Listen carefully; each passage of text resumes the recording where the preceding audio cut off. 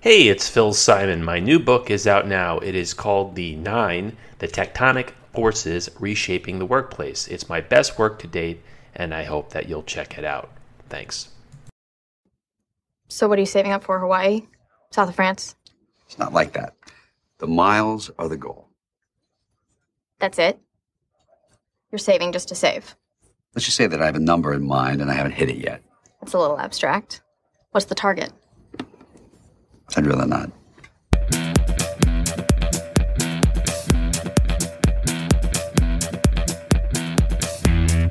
Conversations about Collaboration, episode 68. Lizzie Lawrence of Protocol joins me. She covers tools and productivity in the workplace. We talk about Slack, Canva, Generation Z, organizational change, and other cool stuff. Let's get it on. Lizzie Lawrence, live from DC. How the hell are you? I'm good. Thanks for having me on, Phil. Yeah, I'm really excited to chat with you about some of the work you're doing at Protocol because it really informed a lot of my thinking and research in a couple of my books. But I'd love to talk a little bit just to start about one piece that you wrote that I started laughing when I read about the guy who was pretty much going to accept an offer at a company, but then just said, you know what? I'm a Slack guy. I'm not a Microsoft Teams guy. I just can't do this. That was brilliant. For people who haven't read the article, can maybe share a little bit about that story? Because to me, that was priceless. Yeah, absolutely. So that story sort of stemmed from a little bit conversations with friends that I had about the different IT tools they were using in the workplace. And also on Twitter, it came up multiple times that there was this, people felt very strongly about whether they were a Teams person or a Slack person. I did find more Slack people than Teams people, but and then I actually found this guy, Alex Ross, on Twitter.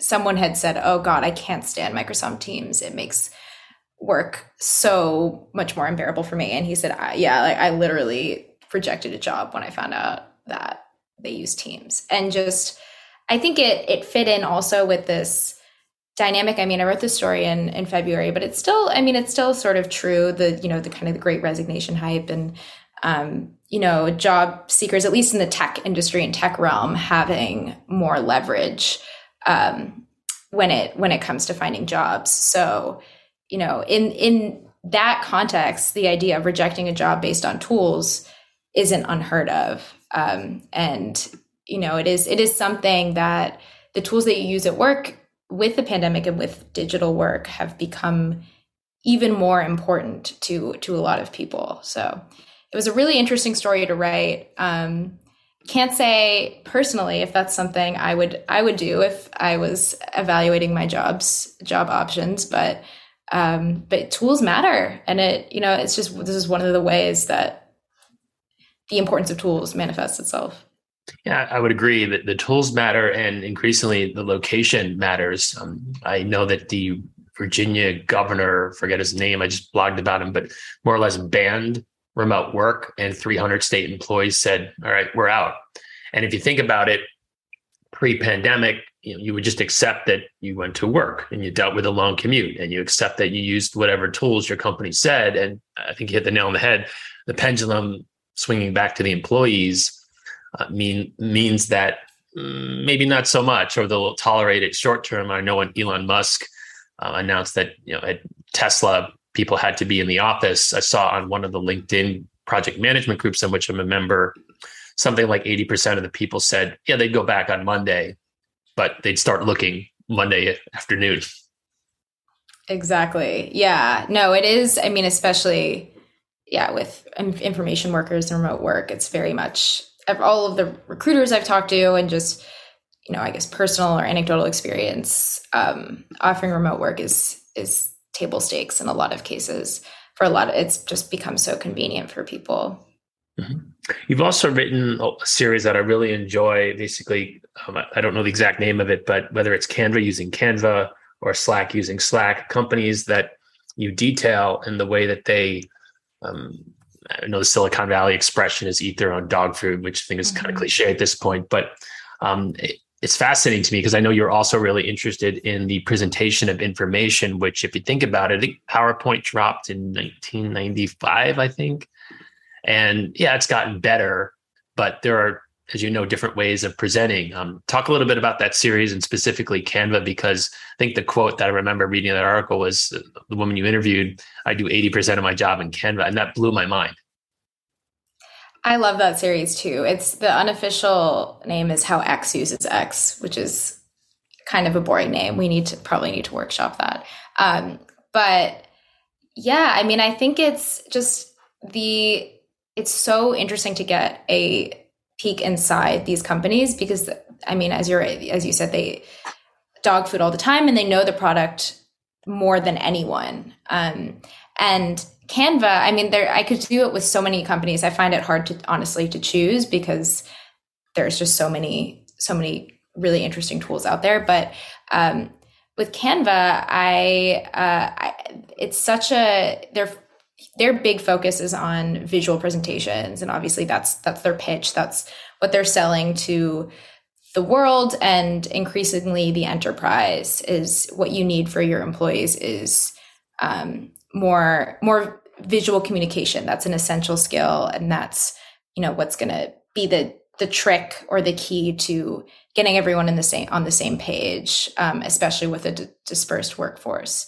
So, I mean, obviously that's their sales pitch. So that's what they were going to, tell me too. But it was cool to see the specific ways that it manifests itself inside Canva. And I particularly liked, they walked me through the onboarding process, that it was an essential part for every employee to go through this Canva boot camp. And then at the end of the boot camp, make a presentation related, just an introductory presentation.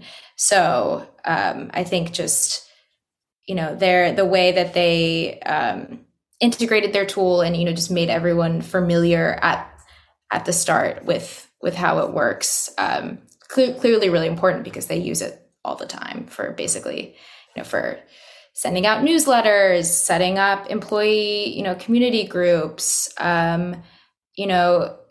presentations and meetings in Canva. Which is, obviously so much of a work day. So yeah, it's a good series. I like how the companies you profile are putting the tools front and center, whether it's that story you did about the guy who said, yeah, I can't use Teams or Canva or Slack when you do X, how X uses X. So I feel like many times the companies don't emphasize the importance of the tool. So when someone gets in, they go, yeah, I really don't want to use that, or I'm not compelled to use it, then they don't. And what happens? You have 4 different groups or 4 different people using 4 different tools. And this actually happened to me, maybe 10 months ago. I was at a conference in Phoenix, an actual physical conference, knock on wood. And I sat down with the CEO of a company and 3 people. It was a small staffing company, I think in North Carolina, but I asked them if they had problems finding stuff. They said, oh, completely. Between email and WhatsApp and Google Docs and Microsoft Teams, said sometimes it took us a long time to find a simple document. And I feel like if more companies stress the importance of that, if you know that you're hiring someone who hates Teams, I'd rather know ahead of time versus, I just won't say anything. And once I get the job, I'm going to hem and haw. Mm-hmm, mm-hmm. Absolutely. That has been a big theme and focus across my coverage is just how subjective and personal the tools that you like are and how chaotic it can get when, like what you said, when candidates are not honest. And I mean, sometimes it's also hard because you don't know you hate a tool until you use it. And then you realize, oh, this is the worst thing ever. And it's making my job a million times harder.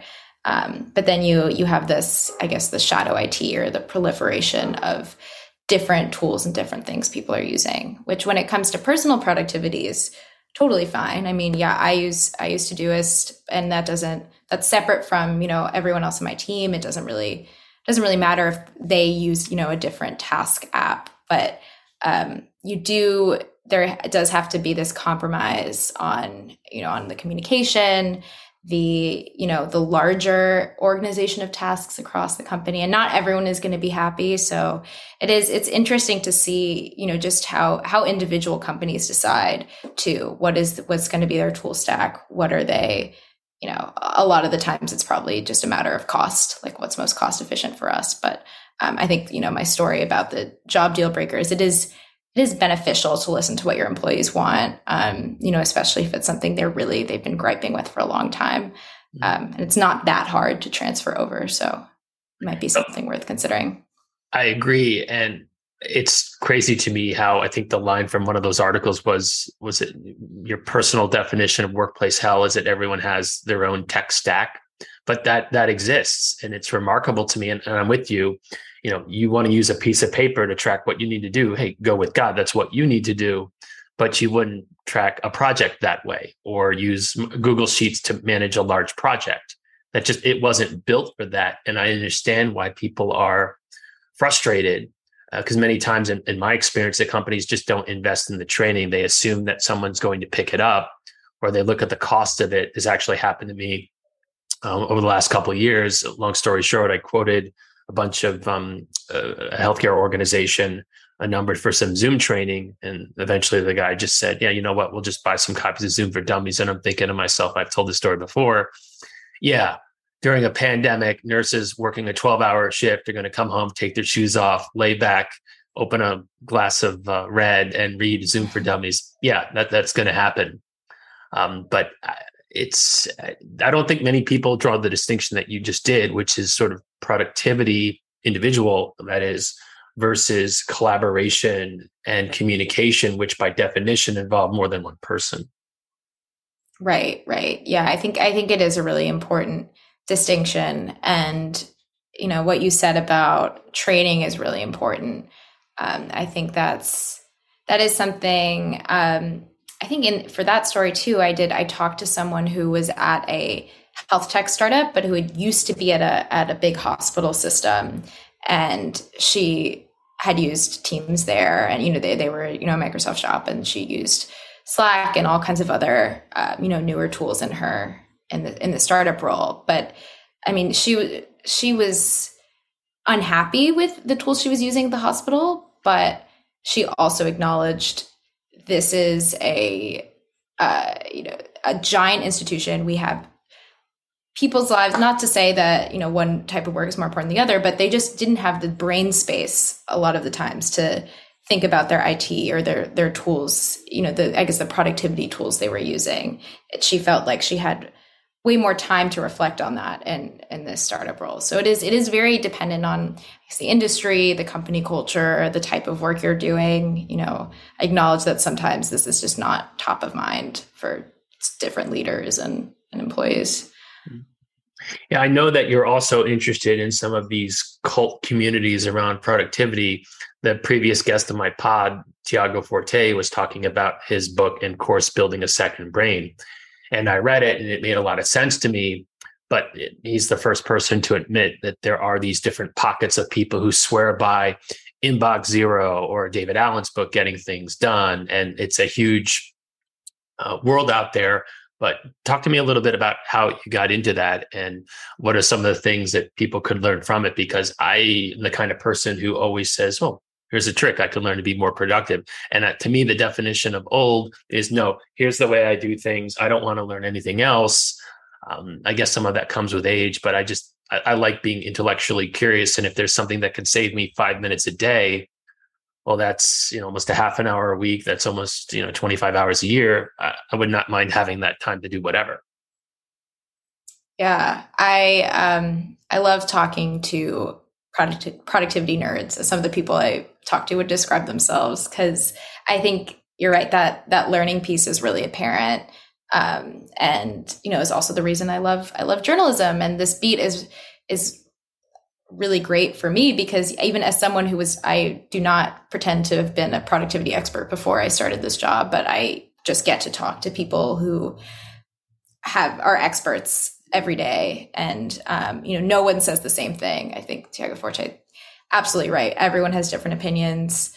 But I think the most striking thing when I talk to people who are really following these different thought leaders or these different tools is they have switched so many times in their lifetime. Like I wrote this story about productivity subscriptions because Protocol had kind of a subscription week theme. And the people I talked to, I mean, yeah, all of them were like, this is my stack now. There are some tools I've stuck with for forever and that I don't see myself abandoning, but I have changed so many times over the past however many years, and always trying to optimize and find something else that find another tool that can help me do things better or more efficiently, which is a great mindset to have. But they also acknowledge that it is tiring, especially for like a note-taking app when you're moving all of your information into different apps all the time. It gets, just kind of frustrating. So, I guess there's definitely pros and cons to that kind of mindset. Yeah, it's not as easy, and that's probably by design, this whole notion of vendor lock-in to move from one tool to another. Sometimes it's been seamless, but I remember for a while I was frustrated with Todoist. It was breaking a lot. The notifications weren't working, and because I subscribed to Microsoft 365, or at least that's what they're calling it today, last time I checked, they had their Notes app, and I thought, all right, let's just give it a shot. And I set it all up and realized that it didn't have key features. And after about a month, I said, this is ridiculous. It makes sense for me to have a best of breed productivity app because I am a power user. Just being able to track a couple of things on a task doesn't make a lot of sense to me. I need the advanced features that maybe Microsoft eventually integrates, but clearly they're focused on a million different things, and the productivity app is just one of them. But you mentioned some differences among folks, and as a member of Gen Z, I'm really curious about how the kids, and I say that affectionately, look at some of these tools, because in my experience, being a former college professor with students who are not that much younger than you, they were pretty tech savvy, and they didn't have those biases, for lack of a better term. So they weren't stuck with using Outlook because they've been using it for 20 years. Talk a little bit about how younger folks approach all this tech, because it's a sea. Absolutely. Yeah. I think it's different for people who, folks in different industries, and, it can be hard, especially as a young worker just starting out, to start, demanding tool experimentation or, trying to, fight for, I guess, using different kinds of technology if they're unhappy with the ones their company currently uses. But definitely in the tech space, there's a lot of room for experimentation. And I mean, I found for myself and, just my friends, there's, a lot of appreciation when they have a voice in the processes that their company is using. And when, we're able to feel empowered to say, hey, this isn't actually as efficient as I would like, or, hey, I've been using this tool I found online. And again, it is maybe kind of niche. Like I'm sure there are a ton of people my age who aren't, spending as much time researching different workplace tools, but, I think having that voice and being encouraged to, bring your preferences to the table, and, maybe encourage older employees who are used to doing something a certain way to try something new. That's always important. Yeah, the niche tools though can be incredibly effective. I know you're a big fan, like I am, of Calendly, and I guess it was maybe 6 months ago, some Facebook VP, you probably saw this, I don't know if it went viral or not, but basically called sending someone a Calendly link, was it the most naked and aggressive form of capitalism ever, which, social media does not lend itself to nuance. I understand where that comes from. I'm important, you're not. But to me, the alternative is, all right, let's ping each other back and forth 15 times on email or Slack, define the time that works for us, which to me is insane. So I used to get in trouble when I sent someone a Calendly link because it almost presupposed that I was important and they're not. And I made one tweak. It was, hey, emailing back and forth sucks. Here's a scheduling link. However, if you've got one, I'm happy to use yours. And when I added that second part, I got a lot fewer "who the hell are you" responses and more, oh, all right. And sometimes I'll use their Calendly tool or some of the other kind of knockoffs. But those niche tools, I would argue, can be really valuable if only people would open their minds. Absolutely. Yeah, I think, the Calendly debate seems to just pop up every few months or so. And it's really interesting. I think I personally just did not realize how deeply people felt about it and about that power dynamic. But I think you're right. I mean, it seems that the efficiency of it and framing it in that way that, overtly saying, hey, this is meant for both of us. Happy to use yours. That's a really good way to get around it. Though I am hoping people aren't as sensitive about that. But I mean, it is, I guess power dynamics and that kind of thing are baked into every tool, and right. Access but that's, at a certain point, it's not the tool's fault. It's the culture that, a workspace has, or the culture just and hierarchy of that. So definitely a push and pull with, culture and how the tool adapts and or controls the culture as well. Yeah, we love to blame tools because they can't blame us back. Mm-hmm. Right. Mm-hmm. And I'm completely with you. I mean, I've seen people go, well, why are we using Zoom? We use WebEx in this department. Or why are we using Slack? We use Microsoft Teams. And there are tools, I don't know if you've ever heard of one called Mio that basically lets you link Slack and Teams or Zoom or whatever. And I understand why tools like that exist. I think it can make sense, but there's part of me that dies a little bit inside because it was basically two departments or two people. One would not switch, and they built this bridge because they wouldn't just learn the other tool. And look, I prefer Slack over Microsoft Teams. I don't even think it's that close. But if you twist my arm and said you have to use Teams, Phil, or email, I'll say, give me Teams any day of the week and twice on Sunday. Right. Yeah, there does have to be this negotiation. And yeah. I'm the same way. I think I'm very adaptable to things, and I know my preferences, but at the end of the day, if someone wants something that then I realize is better, or just is the best answer for the majority of the team, Yeah. I'm willing. Good stuff, Lizzie. I'll get you out of here on this. What book are you currently reading? I'm reading Candy House by Jennifer Egan. If you read, it's a sequel to her book, A Visit from the Goon Squad. It's incredible. And yeah, I'm a big fiction person. So I can understand. You probably don't want to deal with tech all day since that's your day job. Yeah, it does have some tech narratives. But I definitely like to escape through a novel from time to time. Good stuff, Lizzie. Thanks so much for taking the time. I really enjoyed it. Thank you. Remember that these episodes drop every Tuesday. However, if you'd like early access to them, you're in luck. I've launched a Patreon page for this podcast at, wait for it, patreon.com/Phil Simon. I've set up a number of different tiers, including early access and podcast sponsorships. Thanks for listening to Conversations About Collaboration. If you like what you heard, then how can you not? Please download, like, and or subscribe. See you next time.